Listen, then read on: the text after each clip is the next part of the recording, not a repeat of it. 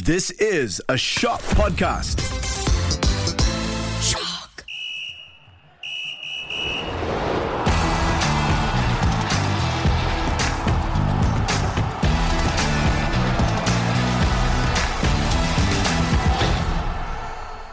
Hello, friends, and welcome to the Podball Sportscast, the podcast that has an 8-liter lung capacity and the vital signs of an Olympic athlete. Of course, those were the words spoken by a man who is truly delusional. Kind of like these people. I'm talking about the delusional Nicholas John. Hello. And the delusional Mifzal Malik. For once, I admit it. Karami Kamil isn't here. He broke his toe after a bottle of aftershave fell on it and broke. I am the extra delusional Faisal American. While we are on the issue of deluded, let's talk about Manchester United. And the build-up to the 7-0 defeat at Anfield at the weekend. I want to repeat that, 7-0. Now, in the previews, Eric Ten Hag was dismissive about the so-called Anfield atmosphere. It's like, it's just another stadium. The pitch is the same size, it's the same ball, the same air is inside, yada, yada, yada, yada. The pundits were just as bad. Rio, Ollie's at the wheel, Ferdinand said he was feeling the most confident in 6 or 7 years. Graham Souness was practically laughed off the Sky Sports studio when he predicted a Liverpool win. At the end, United suffered their worst defeat in about 100 years.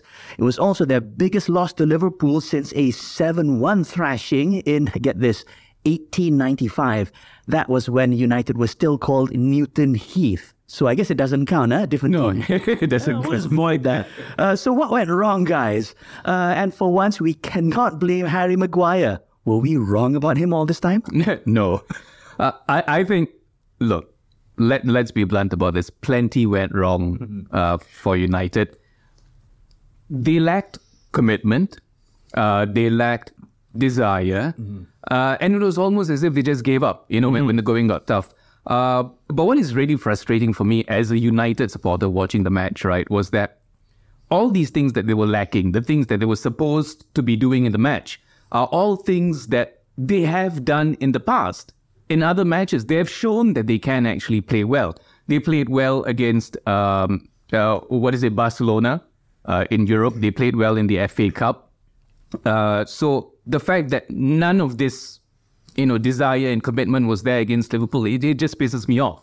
Aside from what Nick said, it's even today, it's hard for me to wrap my head around this because, first of all, I stopped watching after 3-0. It was too much for me to handle.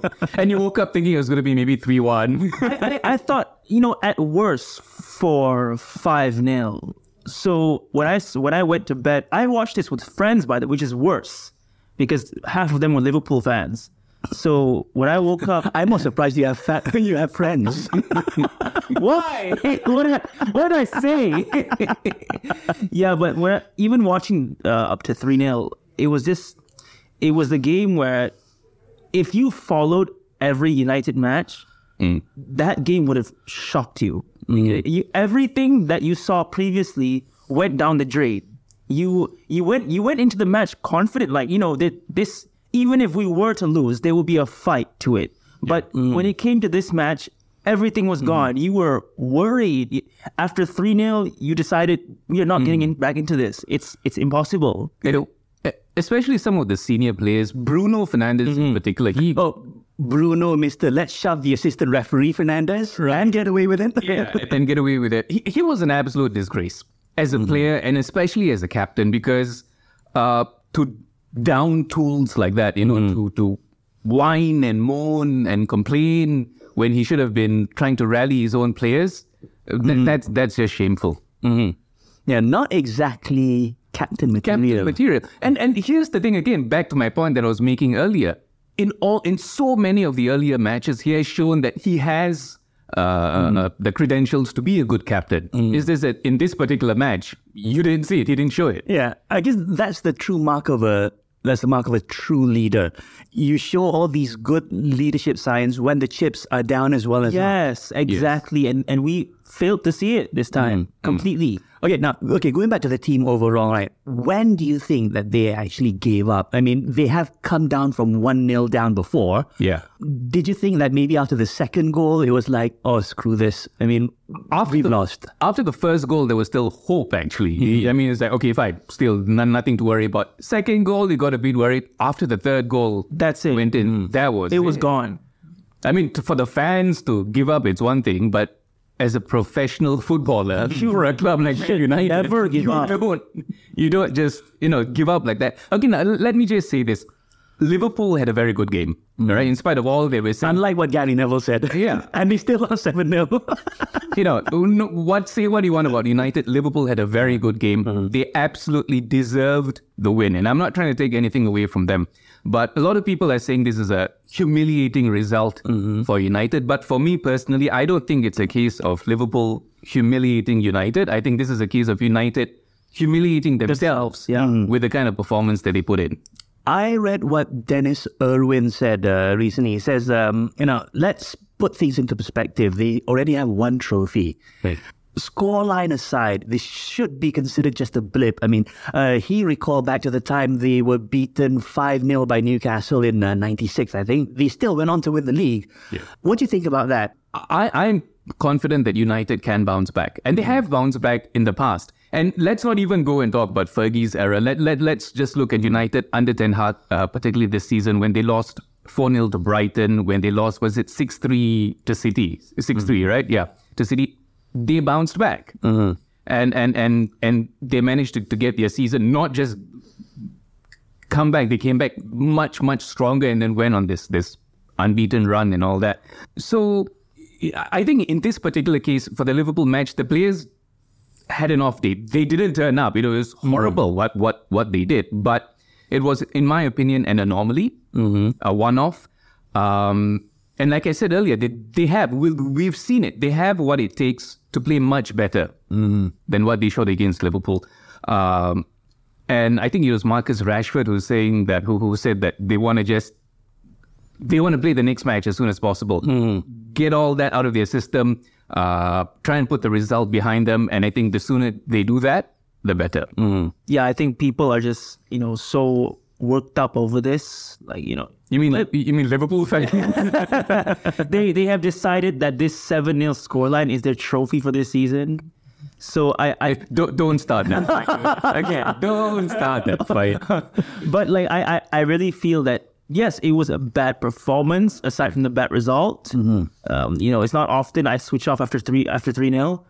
But if we look at the rational side, this should not be what United is as a whole this season. It's definitely not 7-0. Yeah, so it's an outlier. Yeah, and if there is a silver lining to this whole fiasco, I mean, if you really want to scrape the barrel and find something positive, it's that this happened now.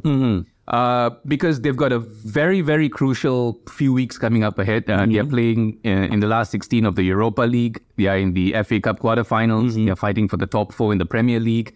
So if they're going to slip up, it's best that it happens now. So, you treat it as a wake-up call. Pick yourself up. Yeah. Get everything in order. It's also a wake-up call for Ten Hag not to say crap like what he said in the run-up. Never discount the Anfield atmosphere. Even, the likes of Ferguson, Mourinho, Wenger, they've all said it is the worst place for United to play in. Exactly. And they acknowledge, I hope you've learned your lesson, Eric. Yeah. Be a bit more humble. That's all I'm saying. I mean, no. The problem is he usually is relatively humble, I'd say. Only coming up to this match, suddenly he says that. I don't know. Maybe it was a poor attempt at, I don't know, Ferguson mind games. Ferguson mind games or something which just blew up in his face. Another thing that Ten Hag has in common with Ferguson is the hairdryer. I can't wait to see all the players bald. All the hair is melted off. Now let's move on to Liverpool. Mo Salah, he scored a brace and is now Liverpool's all-time EPL goal scorer, ahead of God himself, Robbie Fowler. They're in 5th place in the league, 3 points off 4th place Spurs, and 7 points off United. I'm sorry, cheap shot. Cheap shot, I know. At the start of March, one website said Liverpool only had a 25% chance of a top 4 finish this season. Now, the same site says there's up to 43%. How do you rate their chances now? That's still less than 50%. No, Well, it's better than 25, right? 25. I remember even on this show, we were saying how Liverpool would be lucky to even get a place in the Europa League. And now we're talking about them playing the Champions League. But if you look at their league form, they are now, like you said, up to 5th, 3 points off the top 4 with a game in hand. And they're on a run of 5 games unbeaten in the EPL. So they have the momentum. And also the win over United will be a huge morale booster for them. So I think they stand a very good chance of making the Champions League places, provided they maintain the form that they've been on. For me, that is the issue, whether they can maintain this run. Yeah. Their next matches in late March and April, I think they've got, City and... I'm not looking this up, guys.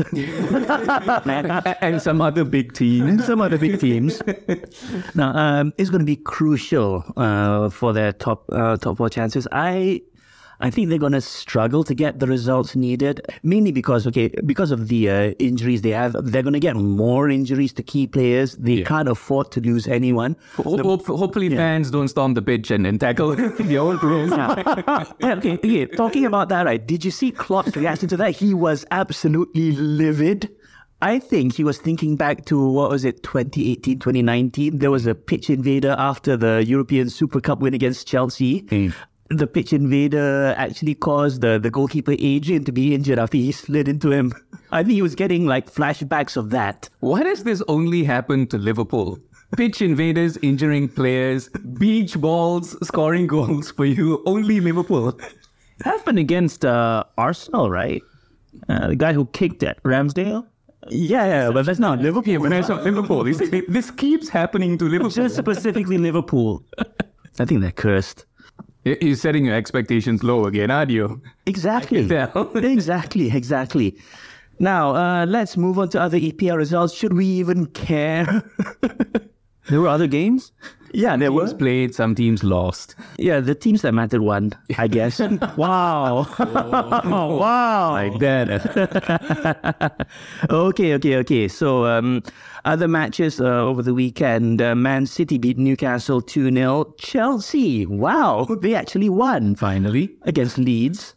Still. By 1 goal. Still. But still a win. They'll take that. Okay, Arsenal, 3-2 victory over Bournemouth.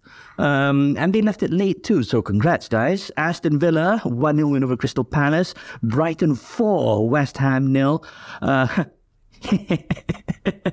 Wolves had a 1-0 win over Spurs. So how did that happen? They were Spurs. Okay. It makes complete sense somehow. Leicester had a 1-0 loss to Southampton.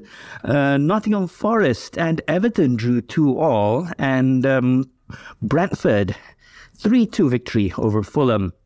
Happening in midweek, we have the Champions League. You can catch Chelsea v Dortmund, Benfica v Club Brugge, Bayern versus PSG, and Spurs versus Milan. Europa League is also in action in midweek. Only 2 matches of concern. We have Manchester United at home against Real Betis. Which part of the human anatomy is Betis again? Oh my God. Thigh or calf? I don't know. One of those.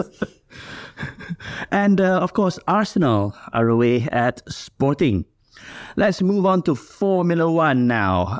The new season kicked off in Bahrain at the weekend. As expected, there was a 1-2 finish for Red Bull, with Max Verstappen taking the win ahead of his teammate, Aston Martin's Fernando Alonso. third. Not bad for an old-timer. Of course, it was a nightmare start for Ferrari's Charles Leclerc, who had to retire from the race because of technical problems. And that was after bits of his car flew off in qualifying. So take heart, Man United fans. You're not the only red team that fell apart at the weekend. Had to be Ferrari. I'm actually surprised. I thought you would be more competition. Well, no, Are we still talking about Liverpool United or Ferrari? I set myself up there. No, I don't think anyone was surprised that it was another Red Bull 1-2. But I do think that many viewers and also some of the teams were a bit taken aback by just how dominant Verstappen was in this particular race. It's like he picked up where he left off last season, which is not a good thing if you're a Mercedes or Ferrari fan, you know. And just like last season, it was a case not just of Max dominating the field. It was a combination of that and the fact that the other teams are struggling again. You know, because Mercedes were a bit off the pace as well here in Bahrain. And I think George Russell, it was, who gave an interview after that, saying that the Red Bull's almost impossible to catch. And he reckons he wouldn't be surprised if they go on to win every race this season. So he's pretty much throwing in the towel, even just one race into the season, you know. The way things are looking now, I think that the only thing that can stop Red Bull and Max Verstappen going on to win another championship is reliability issues, because we know Verstappen is one of the best drivers on the grid. We know he has the best car, arguably, among the lot. So it's a case like how we mentioned Liverpool. You know, we know they can do it. It's whether they can keep it up for the rest of the campaign. But if they do have reliability issues, and it's a big if-lie, you know, Red Bull have shown that they're pretty solid in that department. But if they do have reliability issues, then that's that small tiny window of opportunity for Ferrari, Mercedes, or even Aston Martin, apparently, to slip in and pull something off. But that's provided they don't have issues of their own, which, like you mentioned with Ferrari, It's up in the air. Yeah. Why do I get this sneaking suspicion that sooner or later the FIA is going to come up with new rules to slow down Red Bull? Red Bull rule or something. To slow them down and make the other teams more competitive. It's happened with Red Bull before when what's his face? Vettel? Sebastian Vettel was dominating. It's happened. They tried to slow down Mercedes, and now it's finally happened. It's going to happen again. So they have a thing against Red Bull. No, they have a thing against ultra-dominating teams. They've also tried to come up with new rules to slow down Ferrari under Michael Schumacher. And this is all on purpose. Seemingly on purpose. Yeah, if one team dominates, right, not many people are going to watch. It makes it less competitive, less interesting for viewers. It's all for the sake of entertainment. Yeah. So basically, Formula One is the motorsports equivalent of the WWE. My God. Please don't sue me. Finally, there's disappointment for Novak Djokovic fans. He withdrew from the Indian Wells Masters. Apparently, he wasn't able to get a waiver to enter the US because of him not being, vaccinated against COVID. However, he is expected to turn up for the forthcoming US Open because America's vaccine rules for foreign arrivals should expire by then. Anyway, that's all that we have for today's edition of the Podball Sportscast. Thanks for tuning in, and thanks to our long-suffering producer, Noora. I am Faisal American. I'm Nicholas John. And I am Mimzal Malik.